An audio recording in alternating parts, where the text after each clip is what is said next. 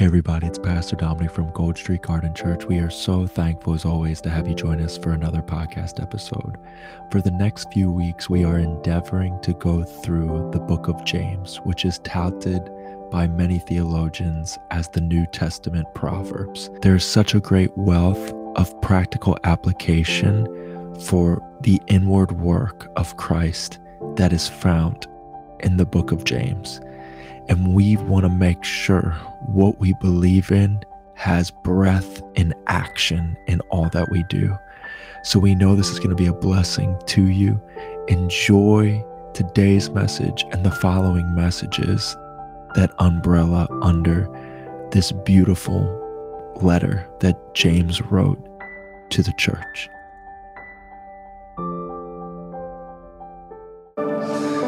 Awesome. Well, if all those that have been with us, they know we've been going through the book of what? What have we been in? James. And we've been going line upon line. And the major quote that the Lord has continued to use as we go through the scriptures is, "The crown of context reveals the king of the scriptures." How many people have been very blessed by us continuing to just read James? How you been blessed and just getting a lot out of this? And I really hope that you see that a huge heart of all that goes on is I want you to have a love to read the Word.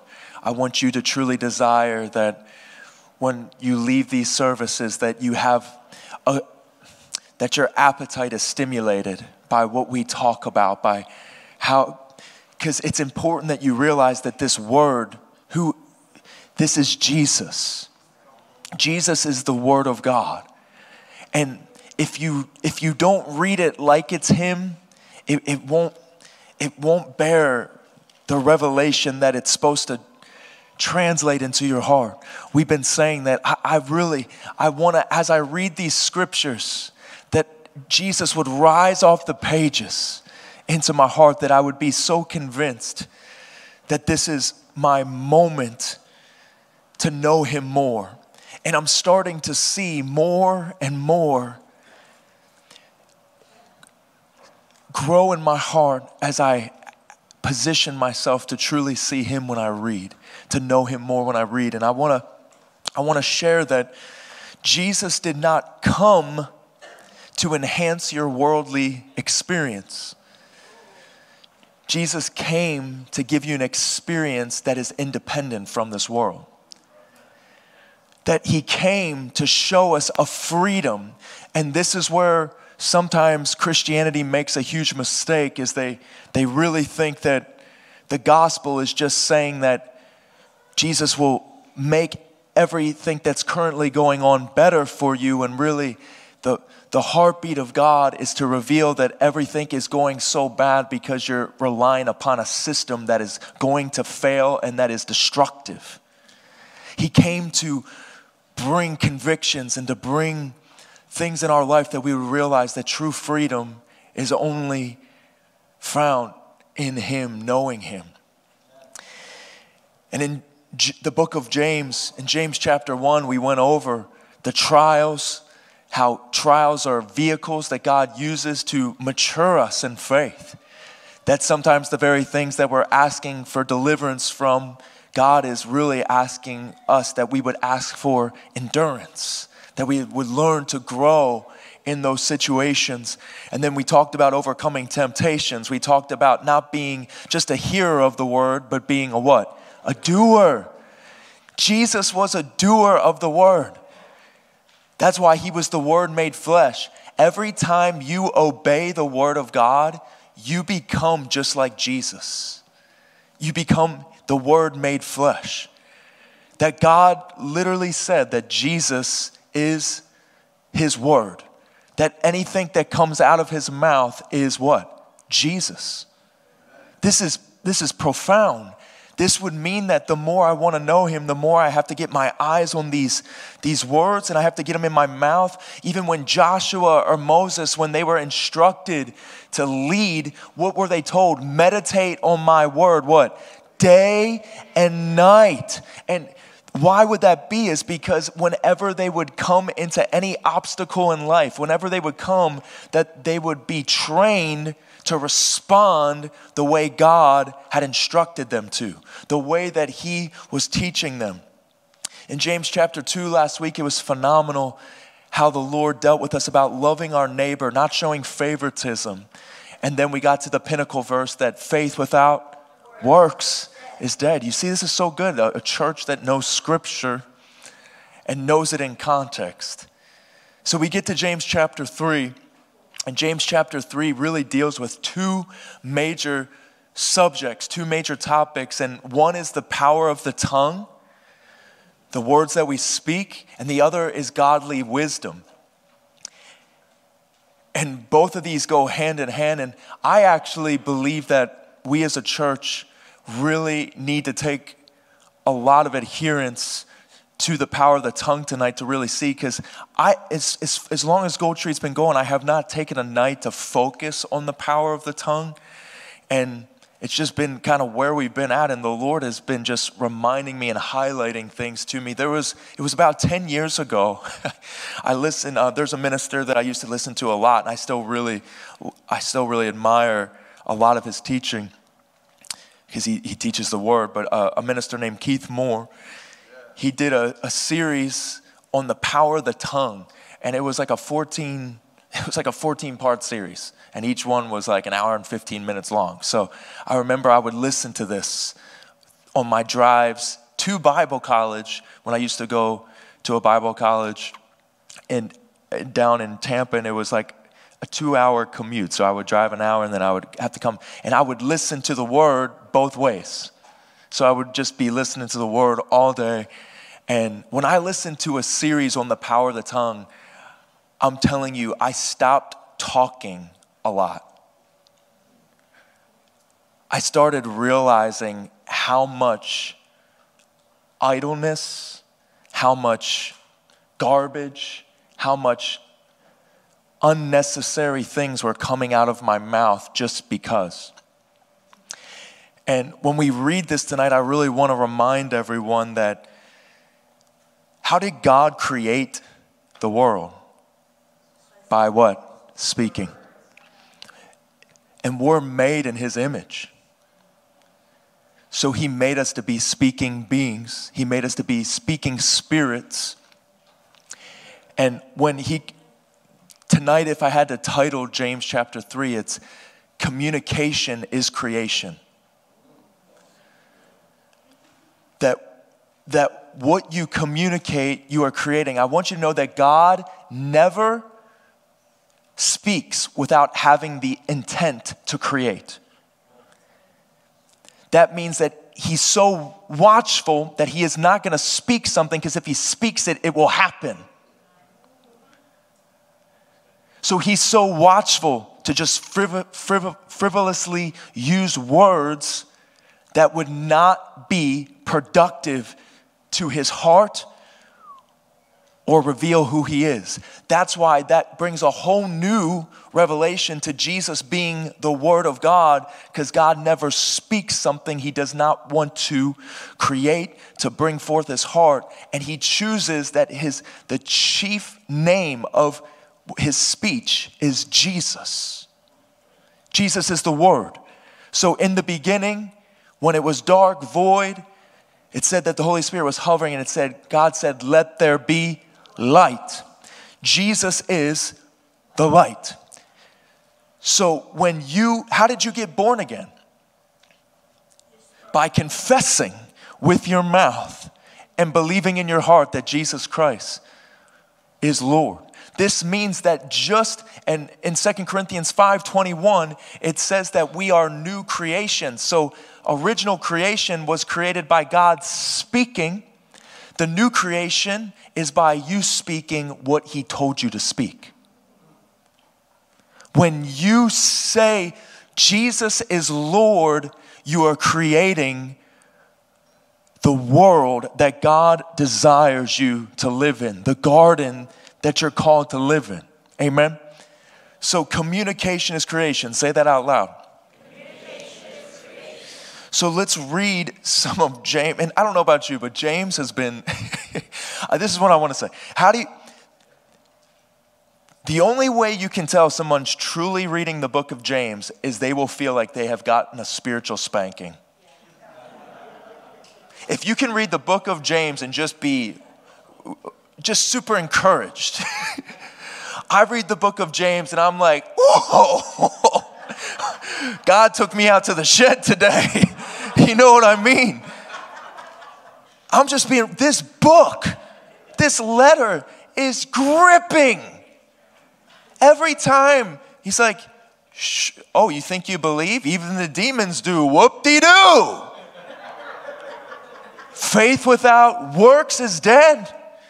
You want to show me your faith? I'll show you mine by my works.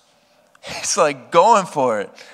And he's even been saying, you're showing favoritism. And just so you know, when we started this whole thing out, the church is in a they're all scattered right now. They're scared. And James is still bringing out the paddle. And this is what's been really stirred up in my heart. I've been sharing this a lot lately. Like, if we're really reading this book, we should be walking away like, oh man, like, have reverence, things really need to change. Like, if you can just walk away from this book and just be like, oh, whoop-de-doo, like, this is beautiful. Like, there's the encouraging, there's so much, but when I read this, I really want to be challenged. And that right before we read James chapter 3, I want to show you this verse that just stuck out to me so much last night. Psalm 141. I just love his word, amen. Psalm 141, this is what the psalmist says. He says, Lord, I cry out to you.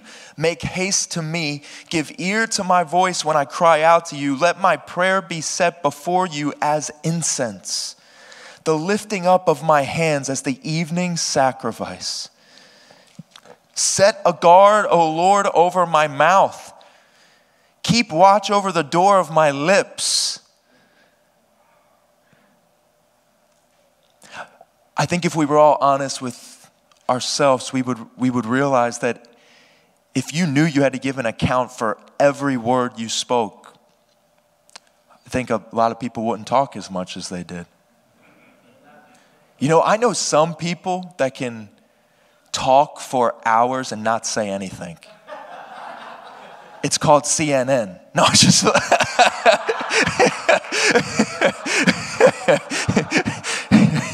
no.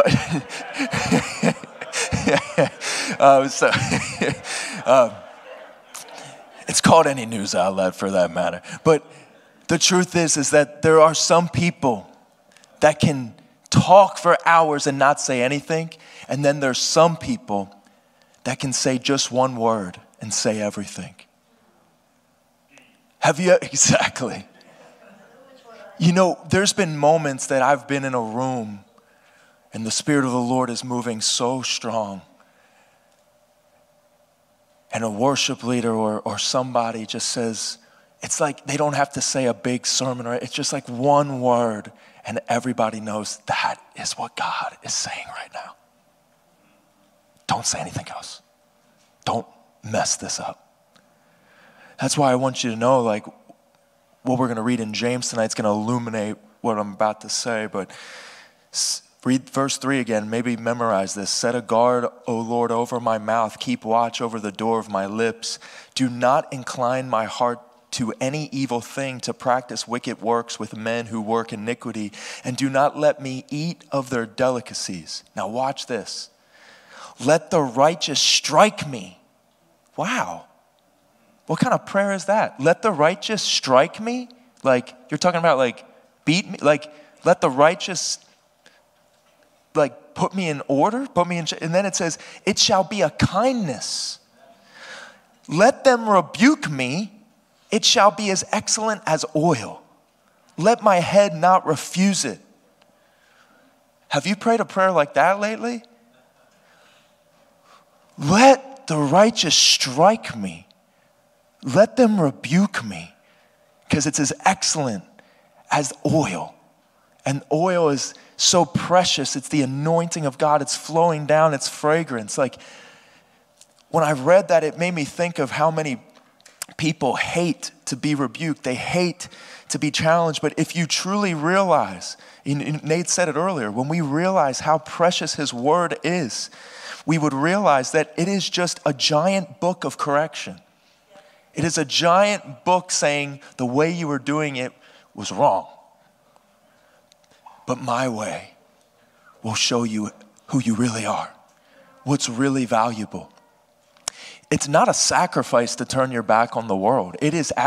Once you realize how twisted, how dark it was, it is not hard to say no to it anymore. You have to get to that place of seeing Jesus, and we'll get there right now. So,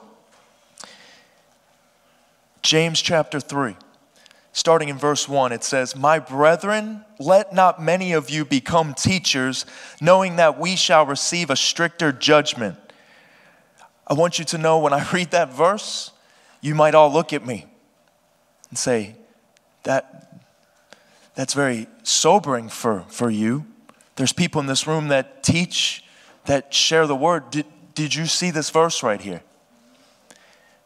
"My brethren, let not many of you become teachers, knowing that we shall receive a stricter judgment."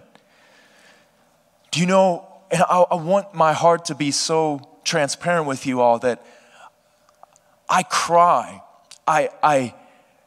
in tears of joy, and then also tears of repentance, tears of, Lord, I don't want to ever get up and say things that don't honor you, that don't represent you. Everyone say represent. Because that's what's really going on here, is that when somebody teaches God's word, but they misrepresent him, and they just think that the knowledge, or they just think having some cool little factual things about the Bible, or want to share, or some people just desire a microphone or just desire an opportunity. This is saying there's a stricter judgment. This is why I'm thankful. Any of you that pray for me, I want to humbly ask, please pray for myself. Please pray for people in leadership in church that have to share. There's times, and I joke about this in a sense, but I've looked at sermons that I've preached from like 10 years ago. And when I read them, I'm like, Lord, forgive me for preaching blasphemy. Like, because I've grown and I've seen, but like, Lord, forgive me. And I'll hear the Lord say to me, I made sure they knew that I love them, because I knew your heart. And that there might be errors that you make along the way, but it's the heart and what you're doing, the heart and going after it, because you have to represent him. But when we talk about this verse, before we get just rolling through the rest of this chapter, is when it comes to not just desiring to be a teacher, I also want to just give a quick plug here to help a lot of people out. If you say, please hear me, if you say that God spoke to you, you better know that he spoke to you. You're like, that should be plain. It doesn't seem like it, because it seems like everybody hears from God. And sometimes when people say they're hearing from God, it's just an excuse to avoid dealing with consequences. So they say, God spoke to me, so you can't say anything.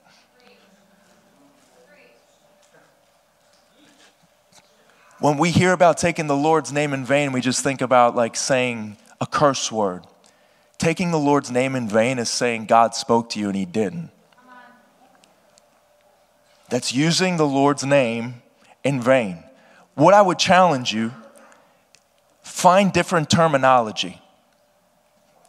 You know what I mean? I sense a tugging in my heart. I'm bringing it before the Lord. Whenever I even give people advice, I don't say God spoke to me unless I totally know. And if I totally know, I'm going to probably grab you.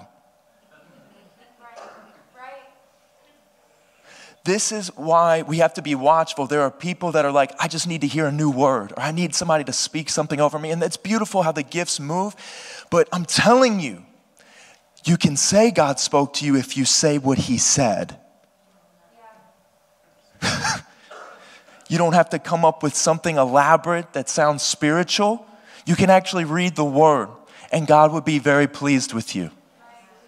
It's the word of God, and we need to have this reverence that we don't just say, God spoke to me, or God's telling me this, or God. Be watchful. As you hear me, and I'm saying this as protection for you. I'm saying this that be watchful in how you communicate, because you could be misrepresenting him. I just want to give you 2 examples in scripture that truly humble me. In fact, if everybody, a little fun homework for you, read 1 Kings 13 this week. 1 Kings 13, I'll give you a quick summary. There was a man of God. He remains nameless even in the story, but they call him man of God. And he heard a word from the Lord, and he was told to deliver it. And when he was told to deliver it, he was told that as he delivers this word, he is not to eat or drink anything from the people that he delivers the word to. Everybody got that? So he's to deliver the word and not take anything from the people he speaks to. So he does exactly that. Everyone say, glory to God. Glory to God. Awesome. He does the assignment. Great man of God. And I remember the first time I read this, the story freaked me out. Because he does exactly what he was told. And then on his way home, he's on his way home. The Bible's crazy. He's on his way home. And it says an old prophet heard about him. And this old prophet comes along to the man of God and says, man of God, what are you doing? And the man of God quotes exactly what God told him. He says, I was told to deliver a message. I deliver the message. I'm not supposed to eat or drink anything until I get back. And I'm giving you just a quick summary. The prophet, the old prophet, this is what he says. He deceives him. And he says, an angel told me it's okay for you to eat and drink. Come to my house. This man of God has done everything up to this point. And he listens to this old prophet. And you know why he probably listened is because he hasn't ate or drank. So his flesh was probably like, this is awesome. I can finally eat and drink. Like he's just thinking this is an old prophet. He might have knew of him or something. He's like, awesome.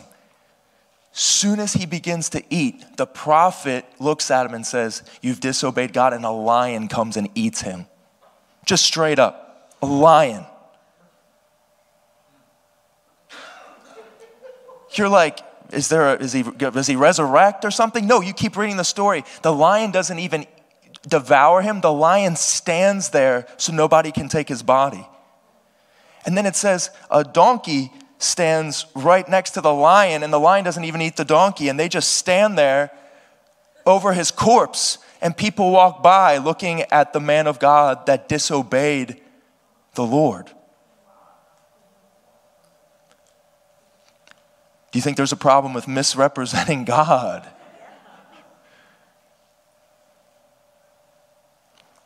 There's another story in Numbers. Everybody remember Moses? We champion Moses, and we should. Moses put up with a lot. That was millions of people that Moses was in charge of, and all they did was complain, murmured, and whine. Moses, where's our bread? Moses, why do we? All they did. Could you imagine millions of people just complaining when you're the one that held the rod up? You're the one that spoke to Pharaoh. You're the one that's hearing from God, and bread's falling from heaven. And it's not just regular bread, it's like honey buns. That's what it says. It was like tasty. It said it was like covered. It was like they're getting everything, even quail. They don't have to go hunting for the quail. The quail just falls there for them to eat every day. And they whine and complain. And there came a time where they wanted fresh water, and the Lord told Moses to strike a rock in the middle of the wilderness, and water came out. And he did exactly what God told him to. He hit the rock. Now, this happens again where they're complaining. And you know what all of them are complaining, and God, Moses and Aaron, they go to God and they're on their face just crying out pretty much like, Lord, I can't deal with these people anymore.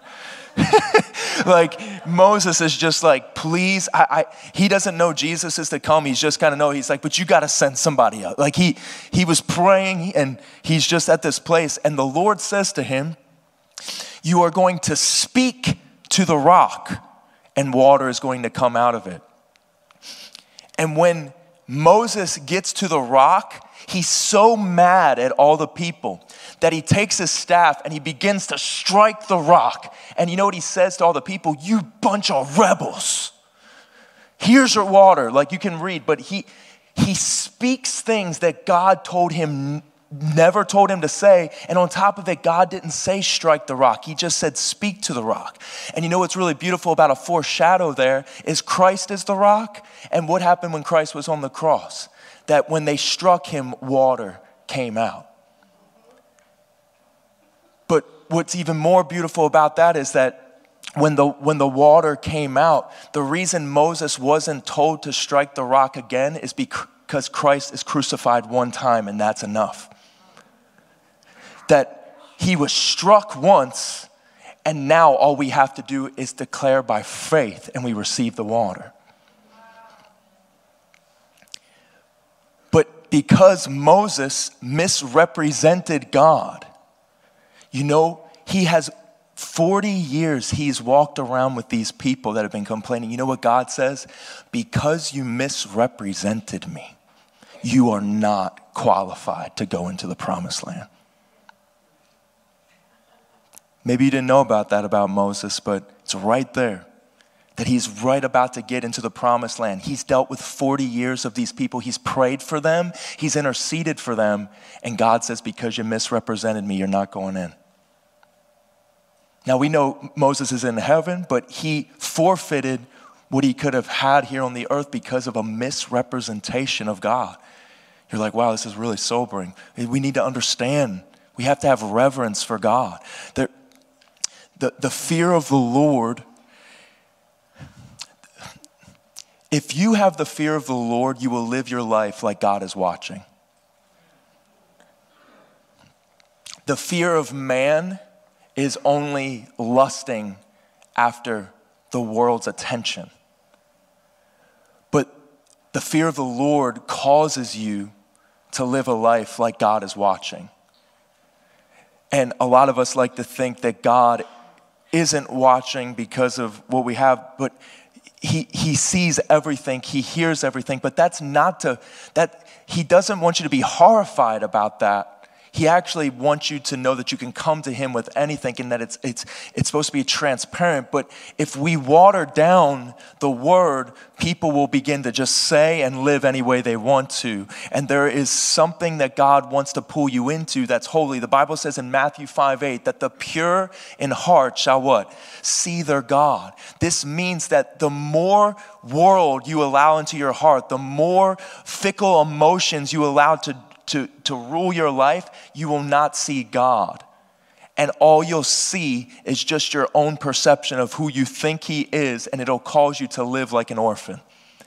It'll cause you to live like somebody that doesn't know who their father is. And no matter what relationship you've had with your natural father or parents on this, or God wants to show you who he truly is to you in being a father, and you have nothing to be ashamed of. He wants you to bring it to him. But if you're a follower of Christ, he's calling you into a higher standard, and you can be empowered to walk in that tonight and every day. Amen. So I just wanted to share that. As we keep reading, final thing, even with that, you're like, we only got through one verse. This is really, this is why I don't know why we're preaching other things. Look how much scripture we went through in one verse. I was sharing chapters with you. I'm sharing things to help you see that when you also, more homework, John chapter 10, if you're taking notes, really read John chapter 10 and understand the context that the whole chapter is about hearing God's voice. Did you know that there is nothing more important in your life than hearing his voice? If you ever feel like you're at a place where it's hard to hear the voice of God, I want to first tell you, read your Bible out loud, because that's his voice. And when you do that, I want to tell you that Jesus said in John 10:27, he said, my sheep hear my voice, and the voice of a stranger they do not follow. So Jesus came to magnify, amplify the voice of God. That when we see Jesus, we see the voice of God amplified, portrayed in its entirety. And that's why that's why you see us around here. We're obsessed with Jesus. We're infatuated with him because God is infatuated with him. Do you know if you really wanted to get on my good side, you know what you would do? You would do something amazing for my child. You know, and just in public, like if somebody just gives a child something nice, like randomly, and you're there and they get a big smile on their face, that's like blessing me. So what happens when we exalt God's favorite son? How much does that bless his heart? How much does that bring joy to him in that? And it's the same way. So John 10 really emphasizes the voice and not being led by another. And it's important you realize your choices reveal the voices you listen to. Your choices reveal the voices you listen to. And choices are the language of the heart. What you choose to do is the language of your heart. No matter what, the choices you make, we said it at the Outreach Saturday, that you come into this world looking like your parents, but you're going to leave looking like your decisions. The choices you make. So as we keep reading, it says, verse 2, for we all stumble in many things.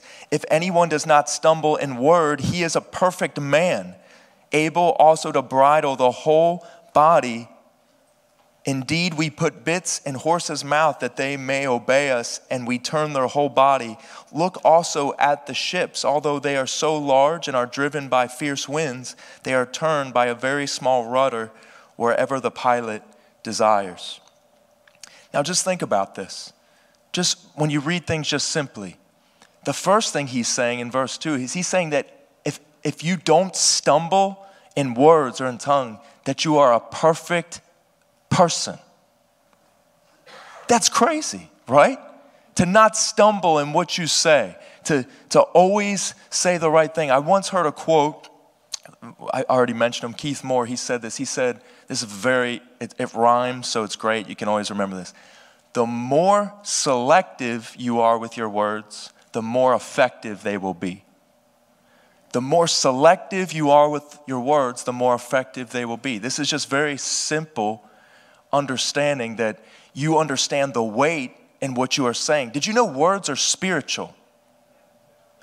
You know how I truly know words are spiritual? You can't see words.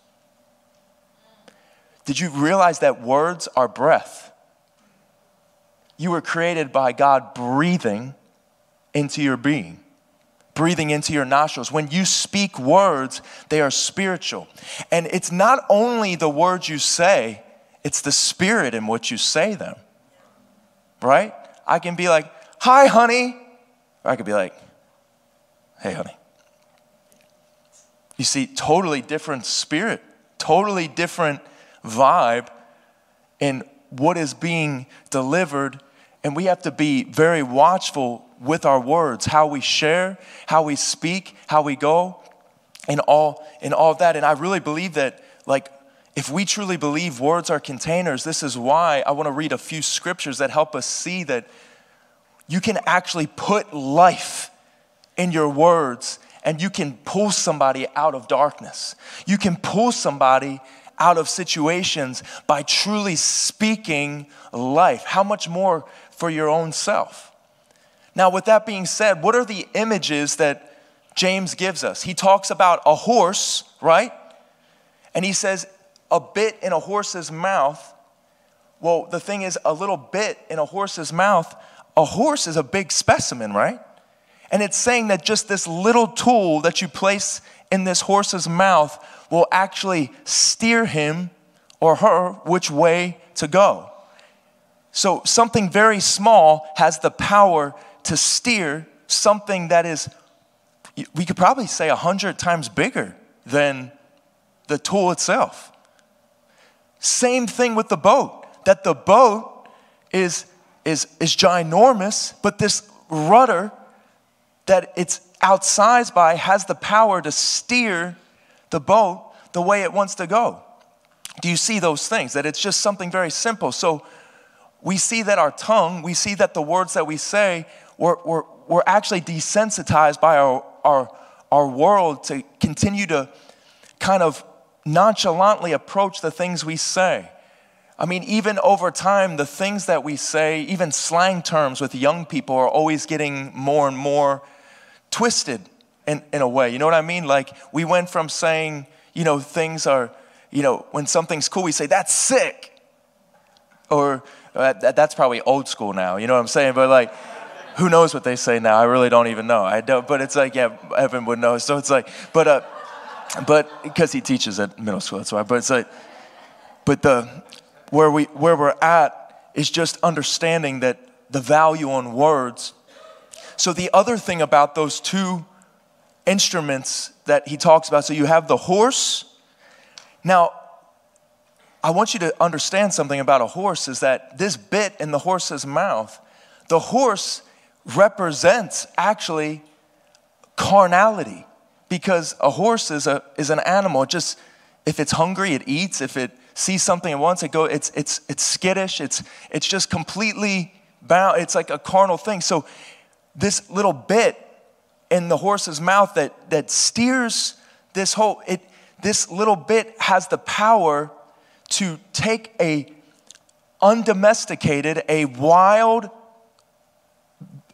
specimen that has its own will and actually get it to go where it wants it to go. So what would that share with us? That we have the power with our tongue to literally make sure that the carnal nature, any type of sinful desire does not steer us, because James is telling us you've been given a tool. You've been given a weapon that can actually steer you away from what the carnal man wants. Do you see that? And then even with the boat, it brings up how the winds and the waters can get very crazy, and there's elements that are unaccounted for that just happen in the world, but still the rudder has the power to work against opposing forces and contradicting forces and still get to the destination.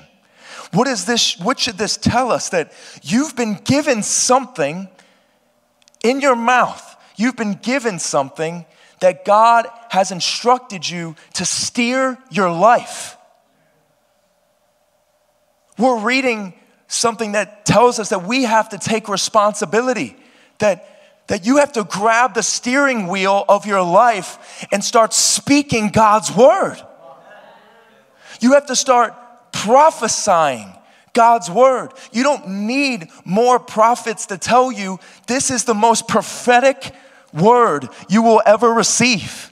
That you'd start to create, and I'm all for prophets, but I'm here to tell you that this book is God has given me, and it's a weapon. It says it's my sword, and it's saying that my tongue actually because remember in Revelation when Jesus returns, do you know what it says? He's coming back with a sword coming out of his mouth. That means that all darkness knows that when he opens his mouth, you're in trouble. Does the devil feel the same way when you open your mouth? Or when you open your mouth, is it just a bunch of darkness? Does your mouth steer you to more detours than it does the narrow road? Because if you're on a path of destruction, you have a lot of highways. You have a lot of room on the highway to say whatever you want and steer all over the place and get into wrecks with people because of your words. But if you're on a narrow path, You're focused on steering. Has anybody had to ever drive like even a golf cart? I know Chrysler would probably know whenever. You got to drive in like a narrow path, stay in a thing that you have to focus. You can't put it on cruise. You got to focus when you're trying to stay in the lanes. If you're steering, you got to make sure. And I want to remind families, you need to be steering the boat of your family by speaking the word. There are parents in here, or there could be just family situations where you are complaining about things that are going on, and you are steering yourself into more wrecks, where you should start prophesying the word of God over your family. You should, because the Bible says, I want to remind you, it says in Romans 4:17, it says that God calls those things that be not as though they were. He speaks the word. It says in Job 22, decree a thing and it shall be established for you. These are scriptures that you can get in your heart and begin to operate with. What does it say in Joel 3:10? It says, let the weak say what? I am strong. Why would it say that? Because God is trying to get you to realize your words, if you truly believe in the power of his word, that they will take you to a reality where you are not at. And even if you don't see it immediately in the natural, your faith is not connected to any natural indicators, but that you're looking towards that. Is everybody getting this and seeing this? So you're seeing that it's very important. And I said this recently, and I want to make sure I repeat this, that taming the tongue reveals your relationship with the Holy Spirit more than speaking in tongues. Taming the tongue reveals your relationship with Holy Spirit more than speaking in tongues. Because do you know why one of the things it says in Isaiah, it says that Jesus wouldn't speak a word? You know, when he was put on trial and they were saying all the things about him that were untrue, you know what he did? He wouldn't say a word. He had so much self-control, and he only spoke what the Father told him to speak. If he's the Lord of your life, he should be the Lord of your mouth. But a lot of your communication makes it look like you make all the decisions. That you're the king of what you want to say. You know what? This person needs to hear this. Let me just say, did you think about what? Should we keep reading? Because we're talking about, I want to make sure I'm just really making it clear. Did you know the first temptation when Jesus was tempted in the wilderness? We've been bringing this up multiple weeks. The first temptation was what? He said, why don't you speak? Why don't you say and turn these stones into bread? The devil wanted to get Jesus to use his mouth and use God's authority to get what he selfishly wanted instead of honoring the word of God for what it is. That this temptation was twisting the authority of God and speaking for selfish gain in a moment. That this was a temptation that the enemy tried to use. And it's important to see when we're looking at this, and oh yeah, I have to bring this up. So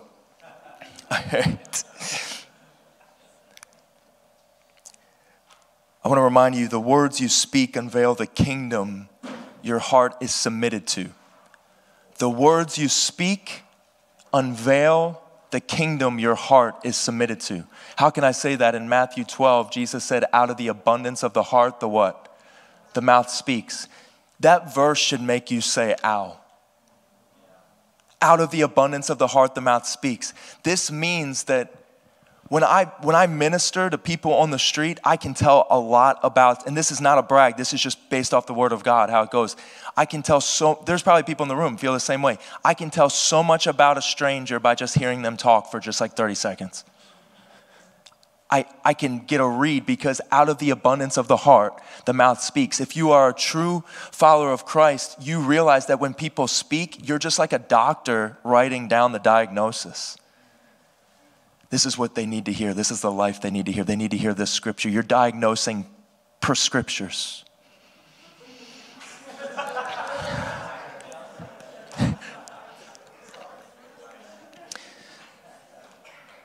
But in John chapter 8,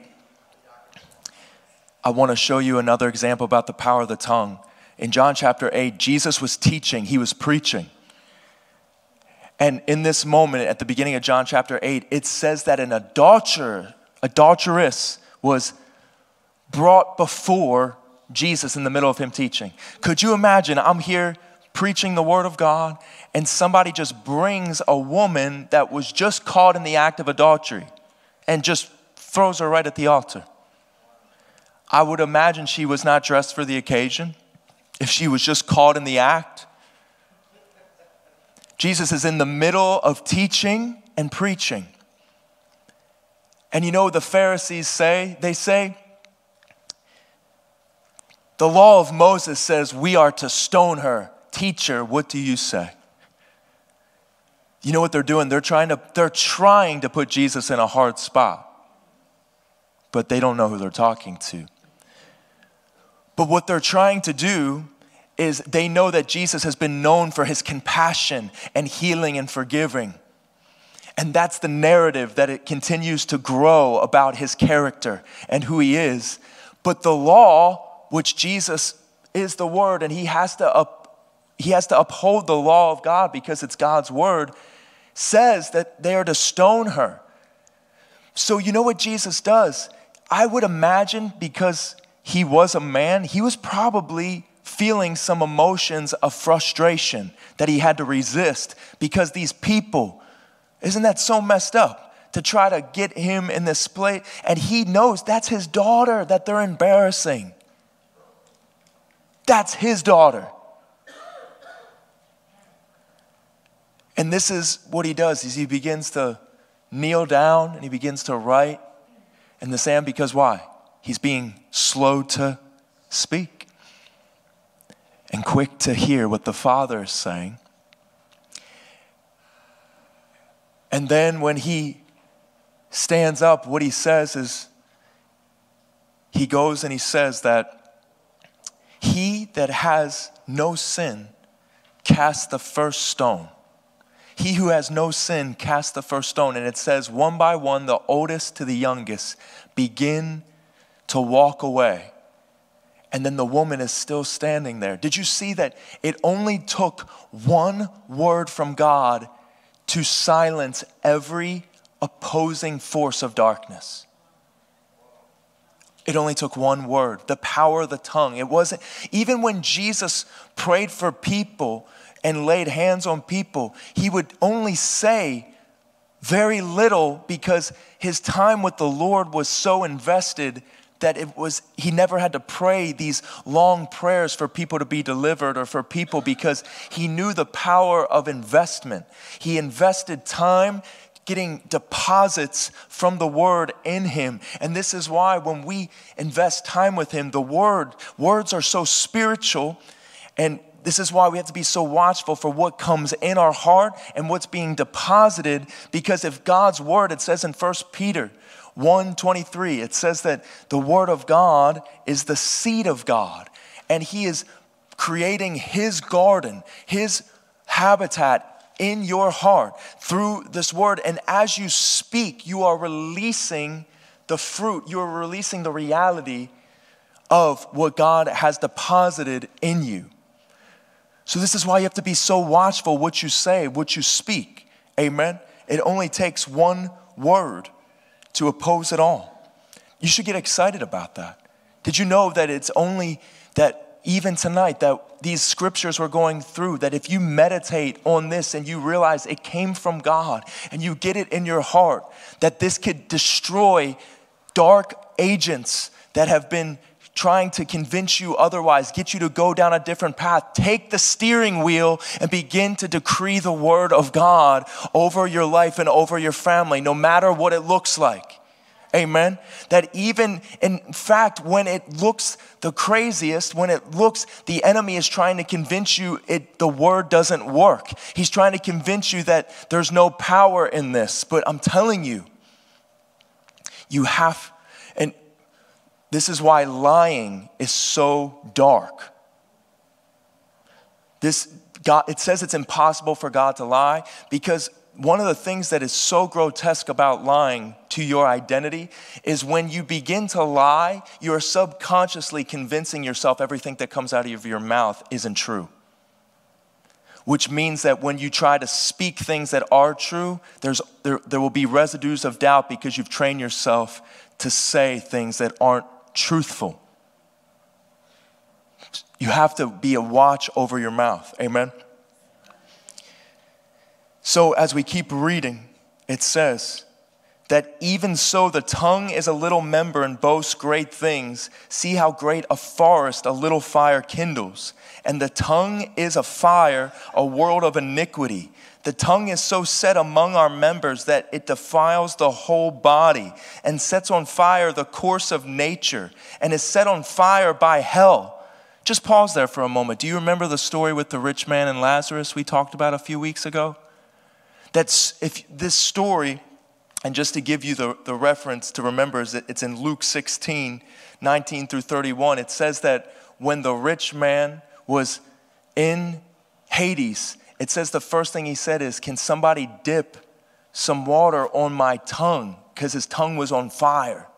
And you see this verse right here is bringing harmony to that reality, that scripture. It says that the tongue is set on fire by hell. This means that people that aren't submitted to God, they're speaking Satan's agenda. They are releasing venom of hell with their mouth. And you keep reading that it goes on to say, for every kind of beast and bird and reptile and creature of the sea is tamed and has been tamed by mankind, but no man can tame the tongue. It is an unruly evil full of deadly poison. You see how it says no man can tame the tongue? This is why you have to surrender your tongue to the Holy Spirit. Because the Holy Spirit can help you in this arena. With it, we bless our God and Father, and with it, we curse men who have been made in the similitude of God. Out of the same mouth proceed blessing and cursing. My brethren, these things ought not to be so. Does a spring send forth fresh water and bitter from the same opening? Can a fig tree, my brethren, bear olives, or a grapevine bear figs? Thus no spring yields both salt water and fresh. Say amen. As we're reading the word. Now, one of this things, we were talking about how the tongue can steer our life. Now what is James talking about? He's talking about how the tongue can destroy and how dangerous it is. Is there anybody in this room that has been affected by what somebody has said before? Every hand should go up at some point in your life that somebody has said something that cut deep, that it hurt, because words are very powerful.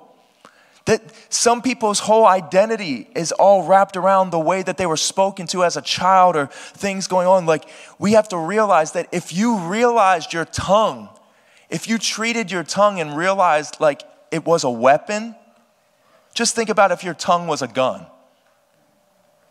You wouldn't just whimsically fire that thing off. You would be so watchful in what you say and the heart in which you say it. You would want to make sure that it was only used for its purpose. And the reason people talk very outlandishly, the reason that they kind of just say whatever they want is because they don't truly see the reverence we need to have, that it's a gift from God and it's to steer our lives and to bring us to a place of truly honoring Him. This is why worship and reading the Word is so powerful. I want to speak it over, because what are we most tempted to do? We're most tempted to complain, to speak negative, to think it's never going to work, and to decree those things. But we have to do otherwise. So I want to give you a few verses to help you. Ephesians 4:29 says this: don't use foul or abusive language. Let everything you say be good and helpful, so that your words will be an encouragement to those who hear them.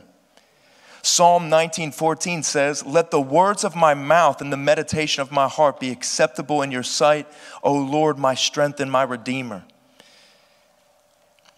And as we said earlier in Matthew 12:33 through 37, it talks about how out of the abundance of the heart, the mouth speaks. And it also says that you will be judged for every idle word that you say. That's intense, right? That means a word that has no meaning. It has no bearing on eternity. That this is, and then in Proverbs 18, verse 21 is where we get our famous verse on the power of the tongue. It says that death and life are in the power of the tongue, and those who love it will eat its fruits. Did you know that the power of life and death is not only in what you say, but also in what you choose not to say? That sometimes you not saying something when you should can actually bring death. And that's why I'm trying to compel people tonight to speak life. 1 Peter 3:10, it says, if you want to enjoy life and see many happy days, keep your tongue from speaking evil and your lips from telling lies. Proverbs 12:18 says, there is one who speaks like the piercings of a sword, but the tongue of the wise promotes health. Amen.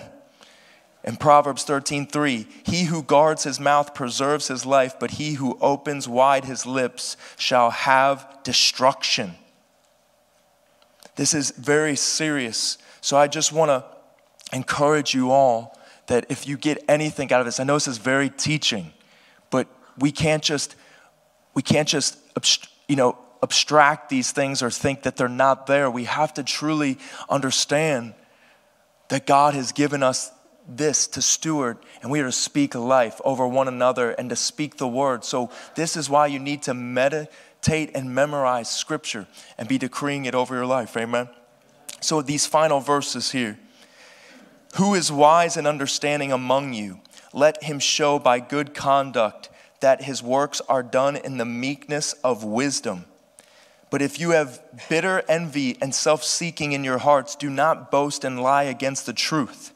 This wisdom does not descend from above, but is earthly, sensual, demonic. For where envy and self-seeking exist, confusion, every evil thing are there. I got to read that again. Verse 16, for where envy and self-seeking exist, confusion and every evil thing are there.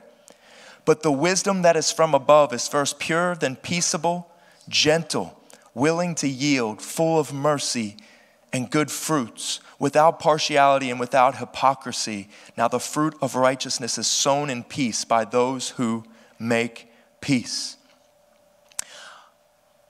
Nate and I last week were having a conversation at the barber shop, and it struck me so much because when we were talking about this is the reality that Gold Street and what God has been really revealing to us in ample fashion.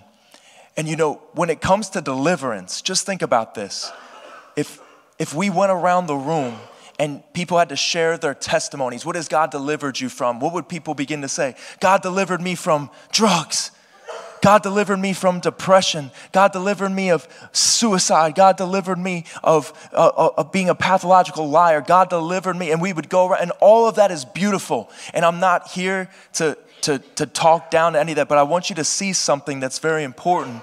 That it says wherever there is envy or anything self-seeking, everything evil exists. It's just saying everything evil is there. And when you think about those things that I was listing, did you know that even in the world, if somebody was dealing with drugs, if they went to a really good rehab, that a rehab could help them off of drugs? You're like, well, why would you say that? I'm not saying that God can't deliver, but what I'm trying to say is that the world can actually help people get delivered of certain things in the body of Christ that we would say. So even if somebody wanted to just try to make better choices because they were fueled by selfishness to be the best person they could be, they could find help in the world. So why would I make this case about deliverance and say that even the world can deliver from things? Because the highest form of deliverance is being delivered from yourself. The world can't deliver you of being unselfish because the world only knows how to inflate you, how to exalt you, how to make you only think about yourself. And the world is fueled by selfishness.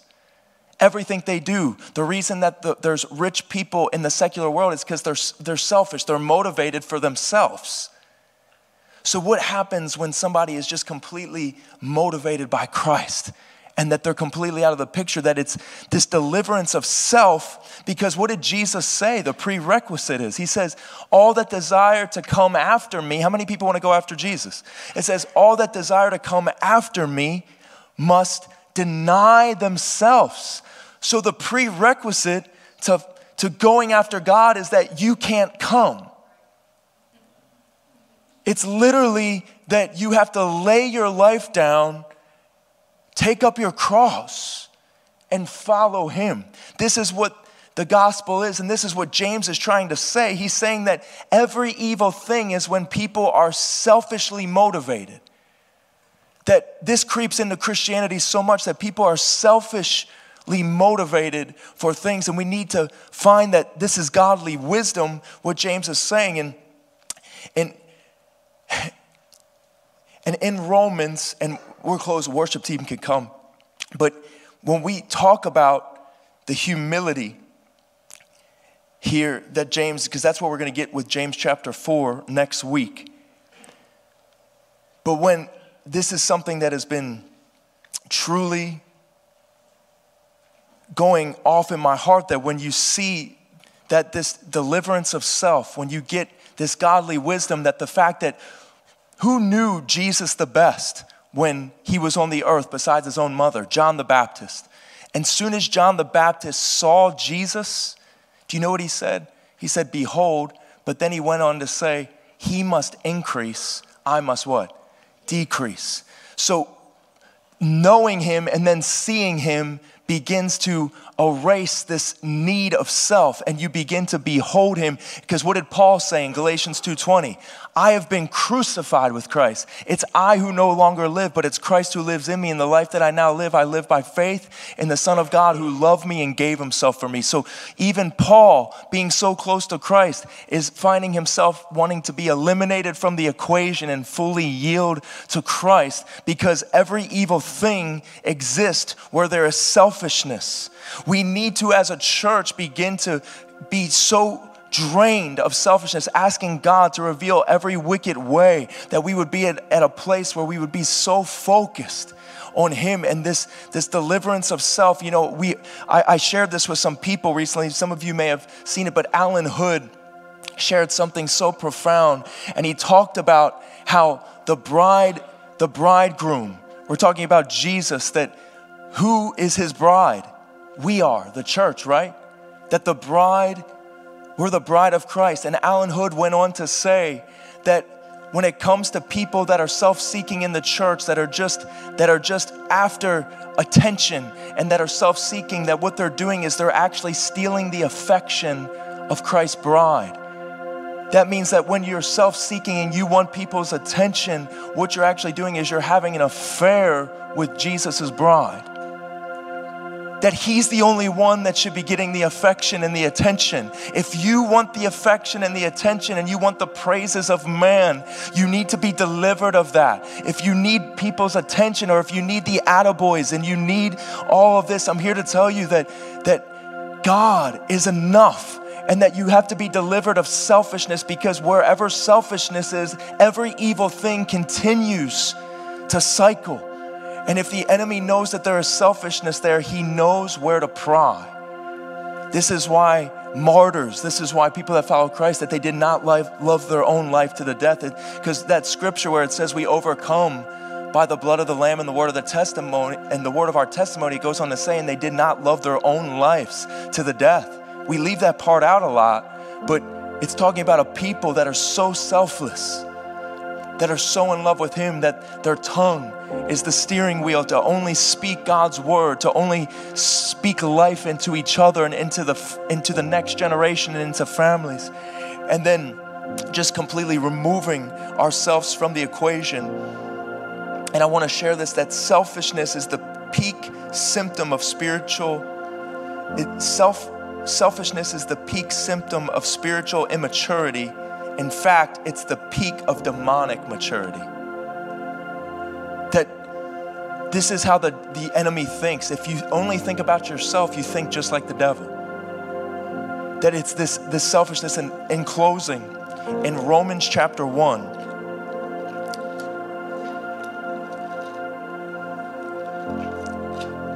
Romans chapter 1 is very sobering, and I encourage you to read that as well. But I want to start at verse 16 that Paul says, "For I am not ashamed of the gospel of Christ, for it is the power of God to salvation for everyone who believes, for the Jew first and also for the Greek. For in it the righteousness of God is revealed from" what? "Faith to faith, as it is written, the just shall live by faith." But then it goes on to say, "For the wrath of God is revealed from heaven against all ungodliness and unrighteousness, men who suppress the truth in unrighteousness, because what they may be known of God is manifest in them, for God has shown it to them. For since the creation of the world, his invisible attributes are clearly seen, being understood by the things that are made, even his eternal power and Godhead, so that they are without excuse. Because although they knew God, they did not glorify him as God, nor were they thankful, but became futile in their thoughts, and their foolish hearts were darkened. Professing to be wise," we're just talking about spiritual wisdom. "Professing to be wise, they became fools and changed the glory of the incorruptible God into an image made like corruptible man, and birds and four-footed animals and creeping things. Therefore God also gave them up to uncleanness in the lust of their hearts, to dishonor their bodies among themselves, to exchange the truth of God for the lie, and worshiped and served the creature rather than the Creator, who is blessed forever. Amen. For this reason God gave them up to vile passions, for even their women exchanged the natural use for what is against nature. Likewise also the men, leaving the natural use of the woman, burned in their lust for one another, men with men, committing what is shameful, and receiving in themselves the penalty of their error which was due.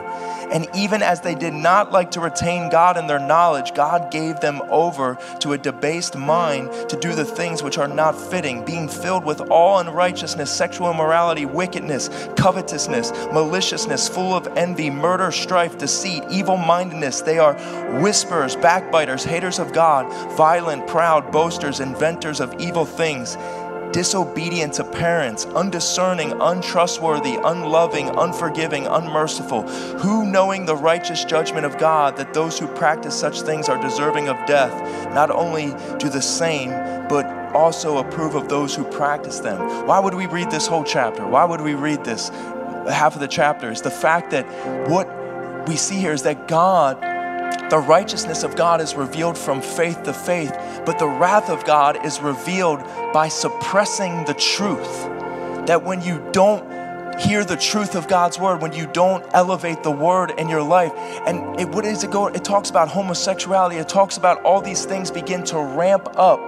And it says that the wrath of God is revealed because people suppress the truth. But who is the truth? Jesus. And Jesus is holding the wrath of God back right now. Did you know that? That the wrath of God is being held back. That Jesus has his arms stretched wide. That he's holding the wrath of God back from people. And this is why we have to become more selfless. This is why we have to truly see that God is giving us a moment in time. This is why we are preaching the gospel. This is why we are doing whatever it takes to make sure that life is coming out of our mouth, that we are representing him everywhere we go, because Christ is holding back wrath, not so that people can play with sin or live their best sinful life and just pray, but that God is looking for a people that says, God, I'll do whatever it takes. Use me. Use me. Is that you tonight? Are you saying that, God, here is my mouth. Let me start speaking over the surrounding regions. Let me speak over my life and over my family to steer things the way that they need to be going. You have the power tonight because he has given it to you to steward it. Amen.